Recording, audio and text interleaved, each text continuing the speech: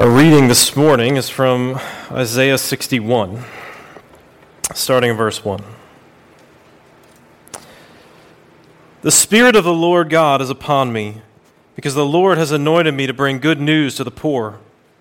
He sent me to bind up the brokenhearted, to proclaim liberty to the captives, and the opening of the prison to those who are bound, to proclaim the year of the Lord's favor and the day of vengeance of our God, to comfort all who mourn, to grant those who mourn in Zion, to give them a beautiful headdress instead of ashes, the oil of gladness instead of mourning, the garment of praise instead of a faint spirit, that they may be called oaks of righteousness, the planting of the Lord, that he may be glorified.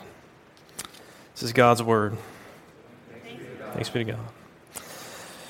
Well, This is God's story that he has brought us into. So let's pray that we can understand it clearly. Father, we thank you for your word. We thank you that by it you speak to us outwardly, and by your Spirit you make it plain to us. So we pray that you would send your Spirit to work, to illuminate it, so that we can hear your voice, so that all your sheep would hear the voice of the Good Shepherd and respond. So we ask that in Christ's name. Amen. You hear the word joy a lot this time of year, don't you? Comes at you hard, comes at you aggressive. Be joyful. It's written on the windows. It's on your coffee cup. Joy, be joyful. Now, of course, the word rejoice is to actually celebrate. Be joyful is to tell you how to feel. Comes at you hard, right? And maybe, the Christmas season can be hard enough for different folks. A lot of times it's a moment you take stock on what you've lost. And maybe 2020 in particular is a poignant season for a lot of different folks. So to be joyful, maybe that doesn't land so well. But of course we talk about joy because in Luke 2, when Jesus was born, the shepherds were out in the fields and the angel showed up and told them of good news of great joy. You know the story, right?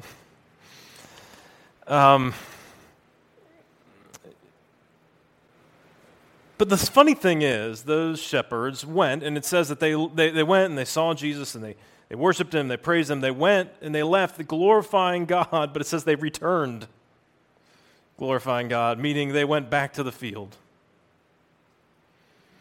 back to the dark, and the smelly sheep, and I guess the grind the next day. I don't know. I don't know what the next day was for the shepherds, right? Joy must mean something more than just how I feel today. So we're going to think this morning about what joy is, how we get joy, and why joy is important. So what joy is, how we get it, and why it's important. Now, this passage doesn't actually mention the word joy. Maybe you noticed that. But all throughout the text is joyful celebration. This is a passage about celebrating what the Messiah is going to do, the Anointed One is going to do. And you notice throughout there's this long list of all these different things that Messiah will bring in. There's good news proclaimed right at the beginning. Oh yeah, that's right. The angels mentioned that too, didn't they? Right? The good news of Jesus. There's good news. There's a proclamation of liberty, of freedom, of release for prisoners. There is comfort and care for the brokenhearted. All of these things are a picture of what it's going to be like when Messiah comes. when the Christ arrives. And there's this interesting turn of phrase right in verse 2, the year of the Lord's favor and the day of his vengeance. Did you notice that? I don't know if that caught your ear, but in Hebrew, those are parallel lines and meaning, and you see this in the Psalms a lot, they go together. They're a joined idea. Sometimes there's a contrast there. Sometimes it's amplifying. It's saying it from a different angle, right? The same thing from a slightly different angle. I'm not sure which way you would call this, but you get two ideas that belong together, right? The year of the Lord's favor and the day of his vengeance. And Isaiah is almost certainly riffing on an idea that's throughout the prophets. It shows up in Isaiah 13. It shows up in Isaiah 58. It is this idea of the day of the Lord. That phrase shows up throughout a bunch of the prophets. The day of the Lord. Now, the day of the Lord is usually a day of judgment. The main associations with it are not good. At least if you find yourself on the losing end of judgment. But there are places where we see the flip side of it as well, right? Because it's the end of all things, right? It's the judgment day, which means it's also the day that God is showing up. So if you look at Joel 2, for example, you can look at that later. That whole chapter is about the day of the Lord, and a lot of it is judgment, but you get to the end, and there's a passage that's quoted several times in the New Testament about God pouring out the Spirit on his people. So that the idea of the day of the Lord has two sides to it. And Isaiah is highlighting it for us right here. Except what Isaiah is doing is he's saying, yes, it's vengeance because this is a day in which people need to be freed. Right? There's real evil in the world that God's going to deal with. That is part of him showing up. But he is disproportionately emphasizing the other side of that coin. Right? If judgment is like a day, then God's favor is like a year. You see that? In fact, he probably even has in mind in the background Leviticus 25, the idea that there is a Sabbath year. So you know about the Sabbath, right? Every 7 days is a day off. It's a holy day to the Lord. But Israel was supposed to have a Sabbath year every seventh year when the land was not worked. And there's debate about exactly how this would have worked. They never actually practiced it in ancient Israel. If you look at the end of 2 Chronicles, it's part of how God tallies up the time of their exile. But they were supposed to let the land lay fallow. But then every seventh year, after that, would be a year of Jubilee. A year when debt was forgiven, when those who had sold themselves into servitude were freed, when your land was actually returned to those who had ancestral rights. Again, Israel never practiced it. But that idea is an idea of hope that's out there, and it's almost certainly here, the year of the Lord's favor when prisoners are set free, when those who are mourning receive comfort. And so this passage is infused with joy, the hope of joy. And we can see even in a cursory way up front how joy is related deeply to faith and to peace and to hope, these things we've been talking about all through Advent, right? Because joy is receiving what's been promised by faith. Joy is the hope realized. Right? It's the experience of peace. These things are all interconnected. So joy is this delight in what is promised that colors your whole situation. So joy is different then from happiness. Now, etymologically in English, these words have been used different ways over time. The way Shakespeare uses it might be different than the way we use it. But the way that we usually talk about happiness, right, is pretty immediate. It's pretty visceral. It's the feeling you have of whether you're enjoying this situation right now. Some of you might not be very happy right now listening to me preach, right? It's that visceral experience. Joy is something deeper. It's something more profound. So happiness, ironically, is what Mary Kondo is talking about on that Netflix show when she asks you, she tells you should pick something up and asks if it sparks joy. She's actually just talking about happiness, right? Sounds better saying spark joy. But that's what she's talking about, that feeling. Do you just get a visceral feeling about it? And of course, if you ask somebody about their happiness, well, in 2020, I don't know a lot of people that are scoring real high on happiness. If you ask a parent who hasn't slept a full night in 3 months whether they're happy, it will not score very high. Happiness is all about your circumstances. I'm either happy right now or I'm not. Joy is something more profound. Paul, you may remember in Philippians 4, from jail, tells the Philippians to rejoice in the Lord always. Again, I say rejoice. This is what he's writing from jail. Rejoice. Joy is a thing that gives you ballast when the waves are coming from different directions, right? It is a thing that buoys you up as the tide goes in and out. Joy is perspective. It is about realizing where you're going. What is really happening in your life despite the variations in your situation right now. Joy is about knowing what beautiful things lie ahead. What love compels it. So it's interesting, I think, then, that this passage comes up again in the Bible. It's quoted directly by Jesus. It happens in Luke 4, and it's right at the beginning of his ministry. So in Luke 3, he's baptized. And then at the beginning of Luke 4, the Spirit inspires him to go out into the desert where he confronts Satan and is tempted. And then as soon as he gets back, he goes to the synagogue in his hometown, and they ask him to read. So he opens up the scroll of Isaiah. And there were no chapters or numbers then, so I don't know how long it took to move through the scroll.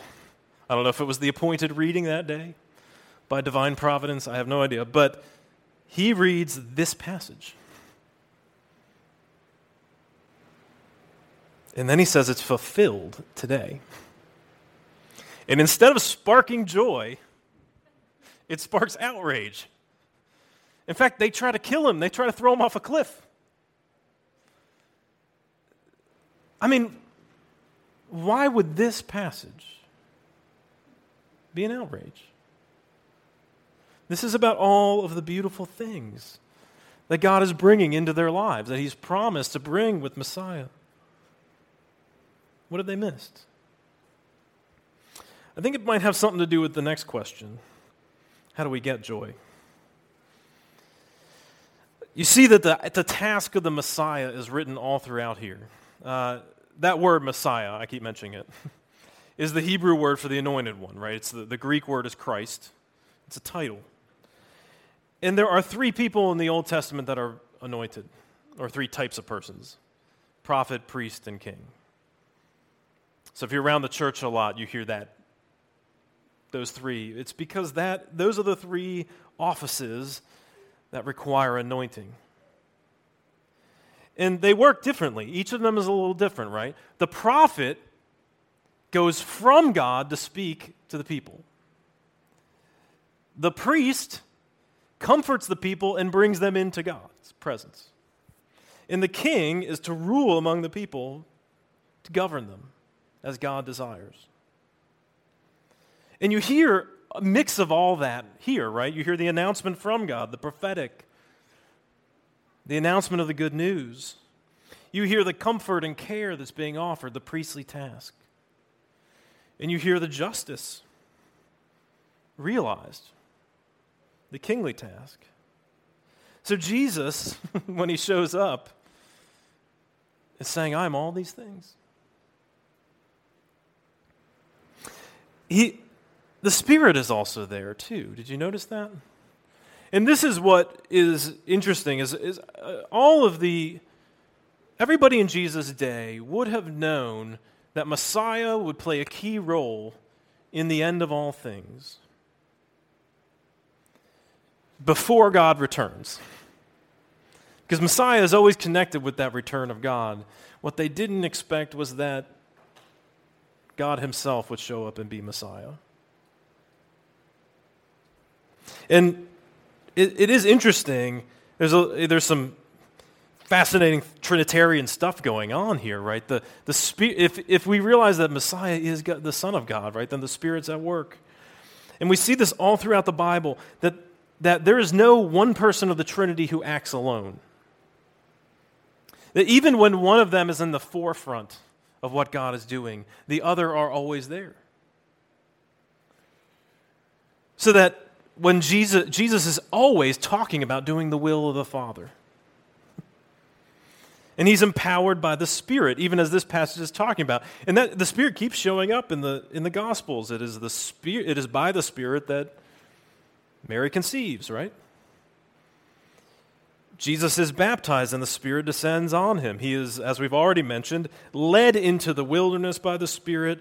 He reads this passage about himself in Luke 4. He is raised by the Spirit. And when he departs, what does he do? He sends the Spirit to the church. So Jesus is never doing any of this. The Son is never doing any of this by himself.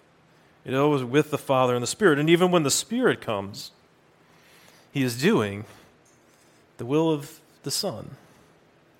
In fact, his message is what the Son has accomplished so that we would glorify the Father. And they're always in concert in that way. It's a profound mystery, isn't it?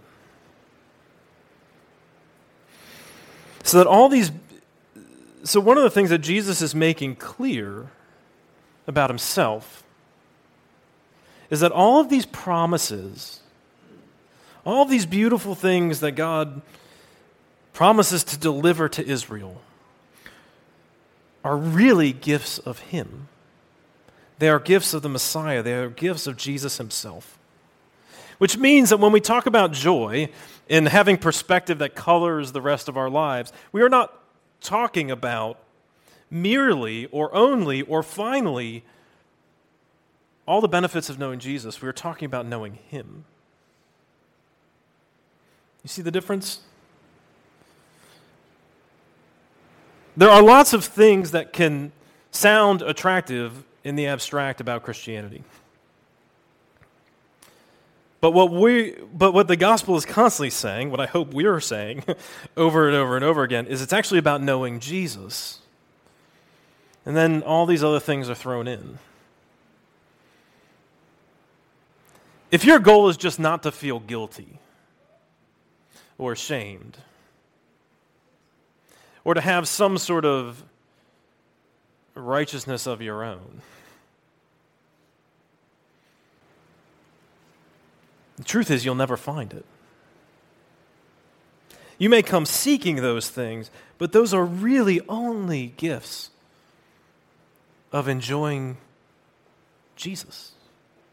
Enjoying what he did for us as the mediator of the new covenant, the one who came as both divine and human, who can actually resolve the tension between us and God because he is both us and God, who gave his life for us.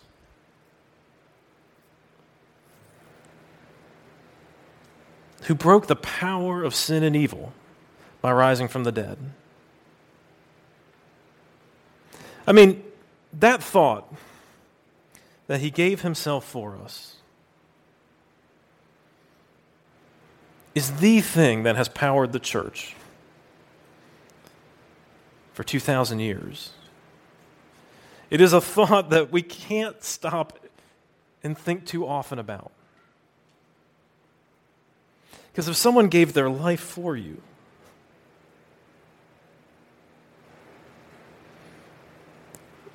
why wouldn't you want to be with that person forever?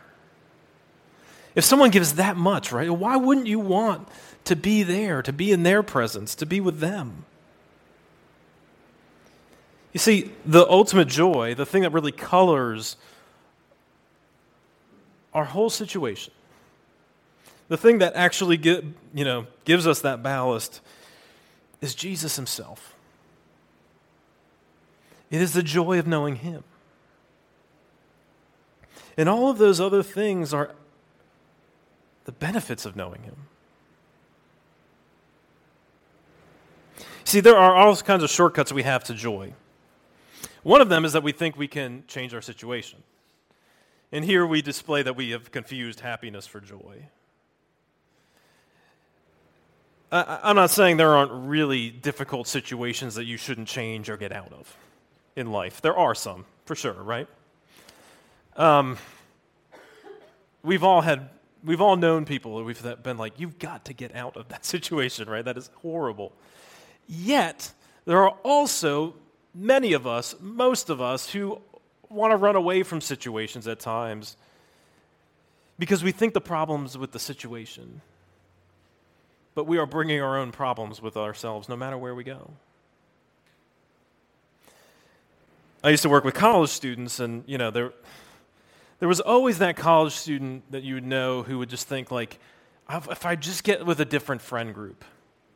And it was sort of like hop from different organizations and looking for a group that really cared well for them. And it didn't take long to realize you're the problem. I mean, I'm not saying that those other friends were all perfect, right? But there's something you want that no one can give you. There are folks who hop around from job to job to job. Again, there's a right time to leave a job, right? But there are folks that are just perpetually disappointed in every job that they have, and maybe that's because no job's going to give you what you want.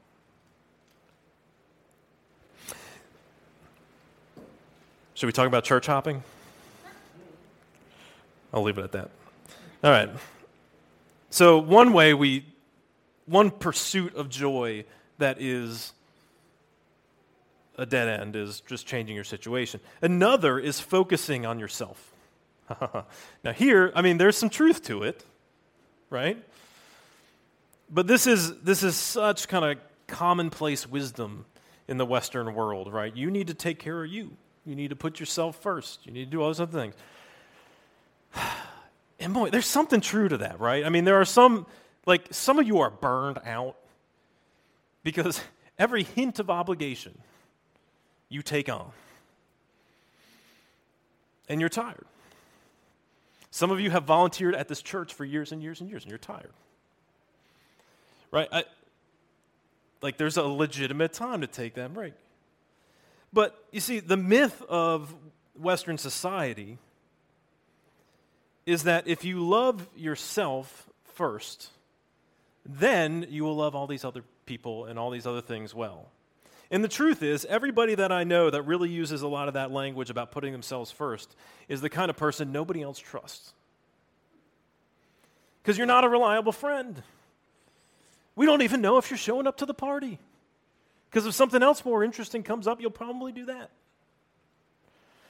You see, the idea of self-care is not necessarily unbiblical, but to what end? This is important. If the end is merely that you will feel fulfilled, then the pressure's all on you. And to the degree that you just don't feel fulfilled today, Oh, you got to dig deeper. Maybe that's more time meditating. Maybe that's more time reading a book. Maybe it's more time that you need to spend on you. But the gospel says, actually, you were made to love God first and to love others. And so the goal of self-care is that you can actually love them better over the long run. See, you may need a break from something, okay? Like, every parent needs a break, right? From time to time. Every parent's got to get a break. But you do that so that you can actually love your family well, right? So you can come up for a little air so that you have more to give. And it's the same way with our friendships and, like maybe that's you in the church, right? Like, you need a little break. Great. Come up for air, but so that you can love others well. So that you can serve well over the long run. Another dead end is positive thinking. The thing that positive thinking has going for it is this idea of perspective. And it's certainly true that, sometimes it helps if you see the glass as half full rather than half empty, right? If you see a challenge as an opportunity to do something different. I mean, these sorts of things can be fine. But, what was that book that Oprah was pushing? The Secret? Was that what it was? Several years back, right? It was like you kind of pick this thing that you really want, and if you focus on it, it will come to you. There's the Tony Robbins model. Of course, the people that talk about these sorts of things are always celebrities. There's no soccer moms that they ever bring up to talk about these sorts of things. And the reason it's a problem is this. Not that a change of perspective can't be helpful. In fact, that's part of what we're saying joy really is a change of perspective. But first off, to the degree to which anybody else is involved in realizing what you want, it is out of your control to some degree, right? I mean, you may want to advance in your job, but there's others who are in charge. And you have to work with them, and you have to build those relationships, and you can't control what they think of you. You can try to manipulate it. You can even try to do a good job and just put your best foot forward. Great, but you can't control it. And to the degree which it is in your hands to affect what you want, then the degree to which you fail to realize it is your fault. See, the problem with positive thinking is it actually is loaded with guilt. Because if you think all you've got to do is desire the right thing and focus on it, know what you want, and go after it, the degree to which it doesn't happen is the degree to which you're a failure.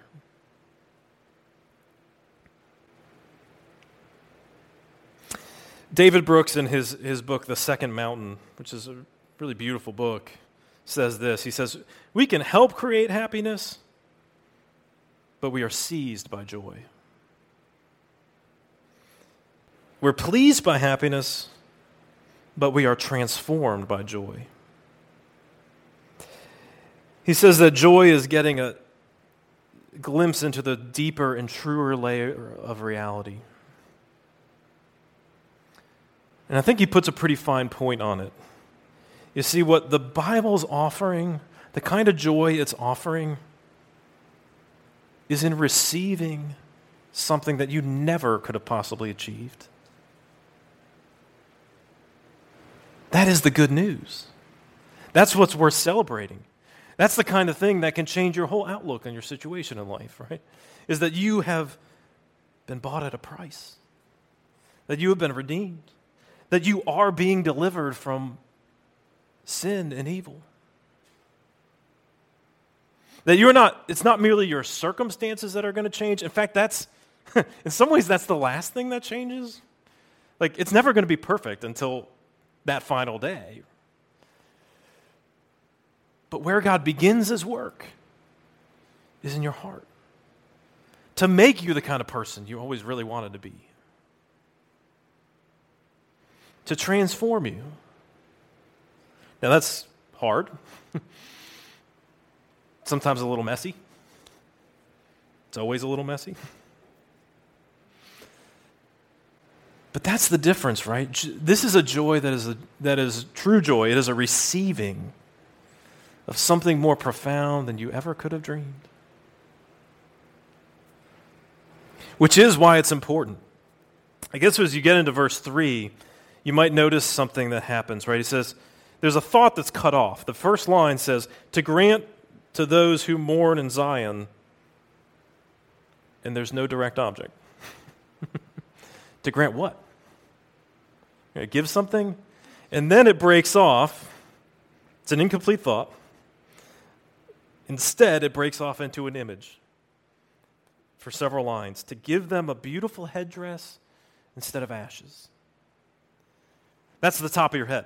Right? When you were mourning, you would a symbol of mourning in the ancient world was to put ashes on your head. We don't have to get into all that, but why? But I'm not even sure I understand why. But that was part of the symbol, right? Instead, a headdress, which was a symbol of joy, celebration. It starts there. The oil of gladness instead of mourning, instead of dripping with the sorrow of what is lost. Instead of that, you receive gladness.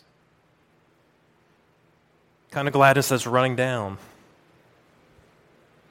And then instead of the garments of a faint spirit,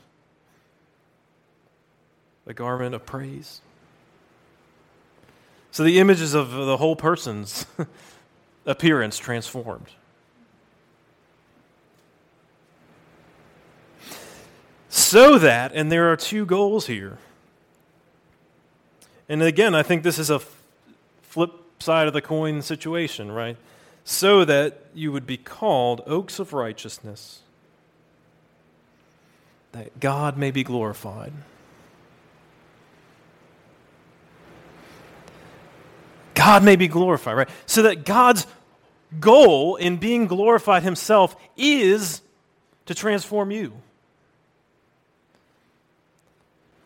Now, I'm not saying that's everything about God's glorified, but key to how he sees himself being glorified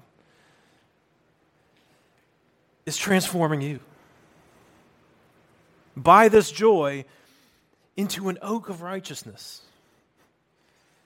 An oak, that's another image of something that stands up against a storm, right? The seasons come and go, right? The storms come and go. Some days it's sunny. Some days it's not, right? But the oak stands. And the idea is so powerful, right? I mean, in our confession, we say the chief goal of life, right, is to glorify God and enjoy him forever. But those aren't two different things. They're the same thing. To enjoy God is to glorify him. And we glorify him by enjoying him. That's a profound thought. This is why joy is so important. Because you'll never realize what you were supposed to be all along.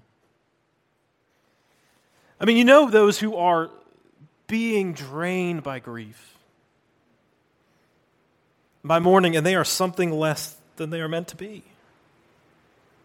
And maybe that's some of you this morning. I don't know what all's going on in everybody's life.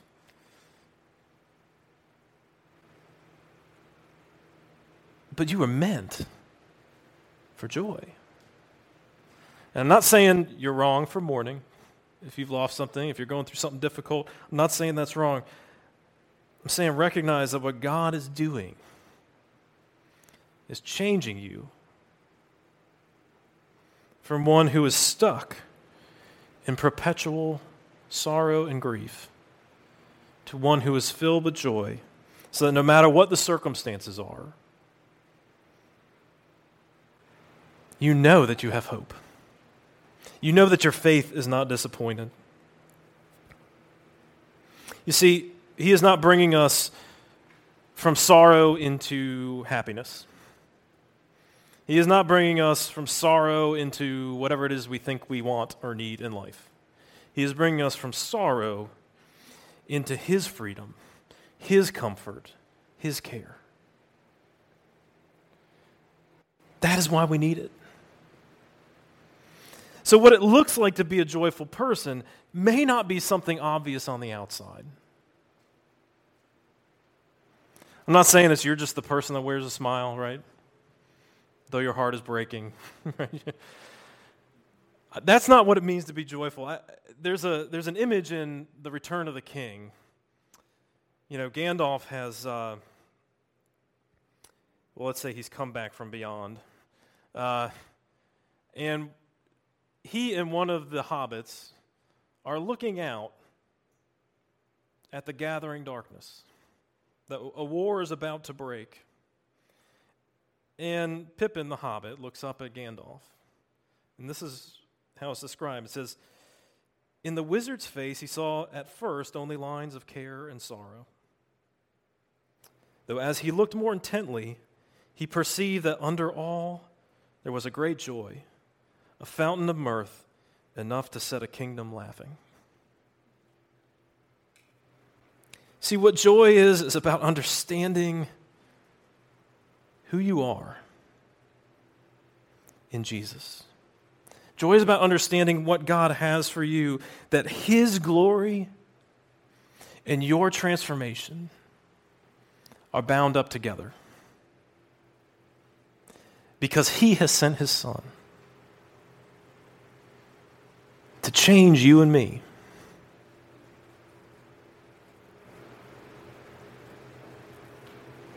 To bear us up. To bring us into hope and happiness. Not a passing happiness, but an enduring one. Joy. That's what joy means. That's what it takes to find joy. And that's what is guaranteed by his body and his blood, by his resurrected body, is that he will not disappoint. So that one day, even as we in part see it, we will drink deeply of his love and bask in his light and share in his life uninterrupted. That strains our imagination, doesn't it? That is a joy so divine it defeats your wildest dreams. And all of it is yours in Christ. Let's pray. Father, we thank you that you sent your Son to bring us joy. That's not the way we usually talk about it, I guess. But it is the joy set before him. It is the joy of delivering us that empowered Jesus to go to the cross.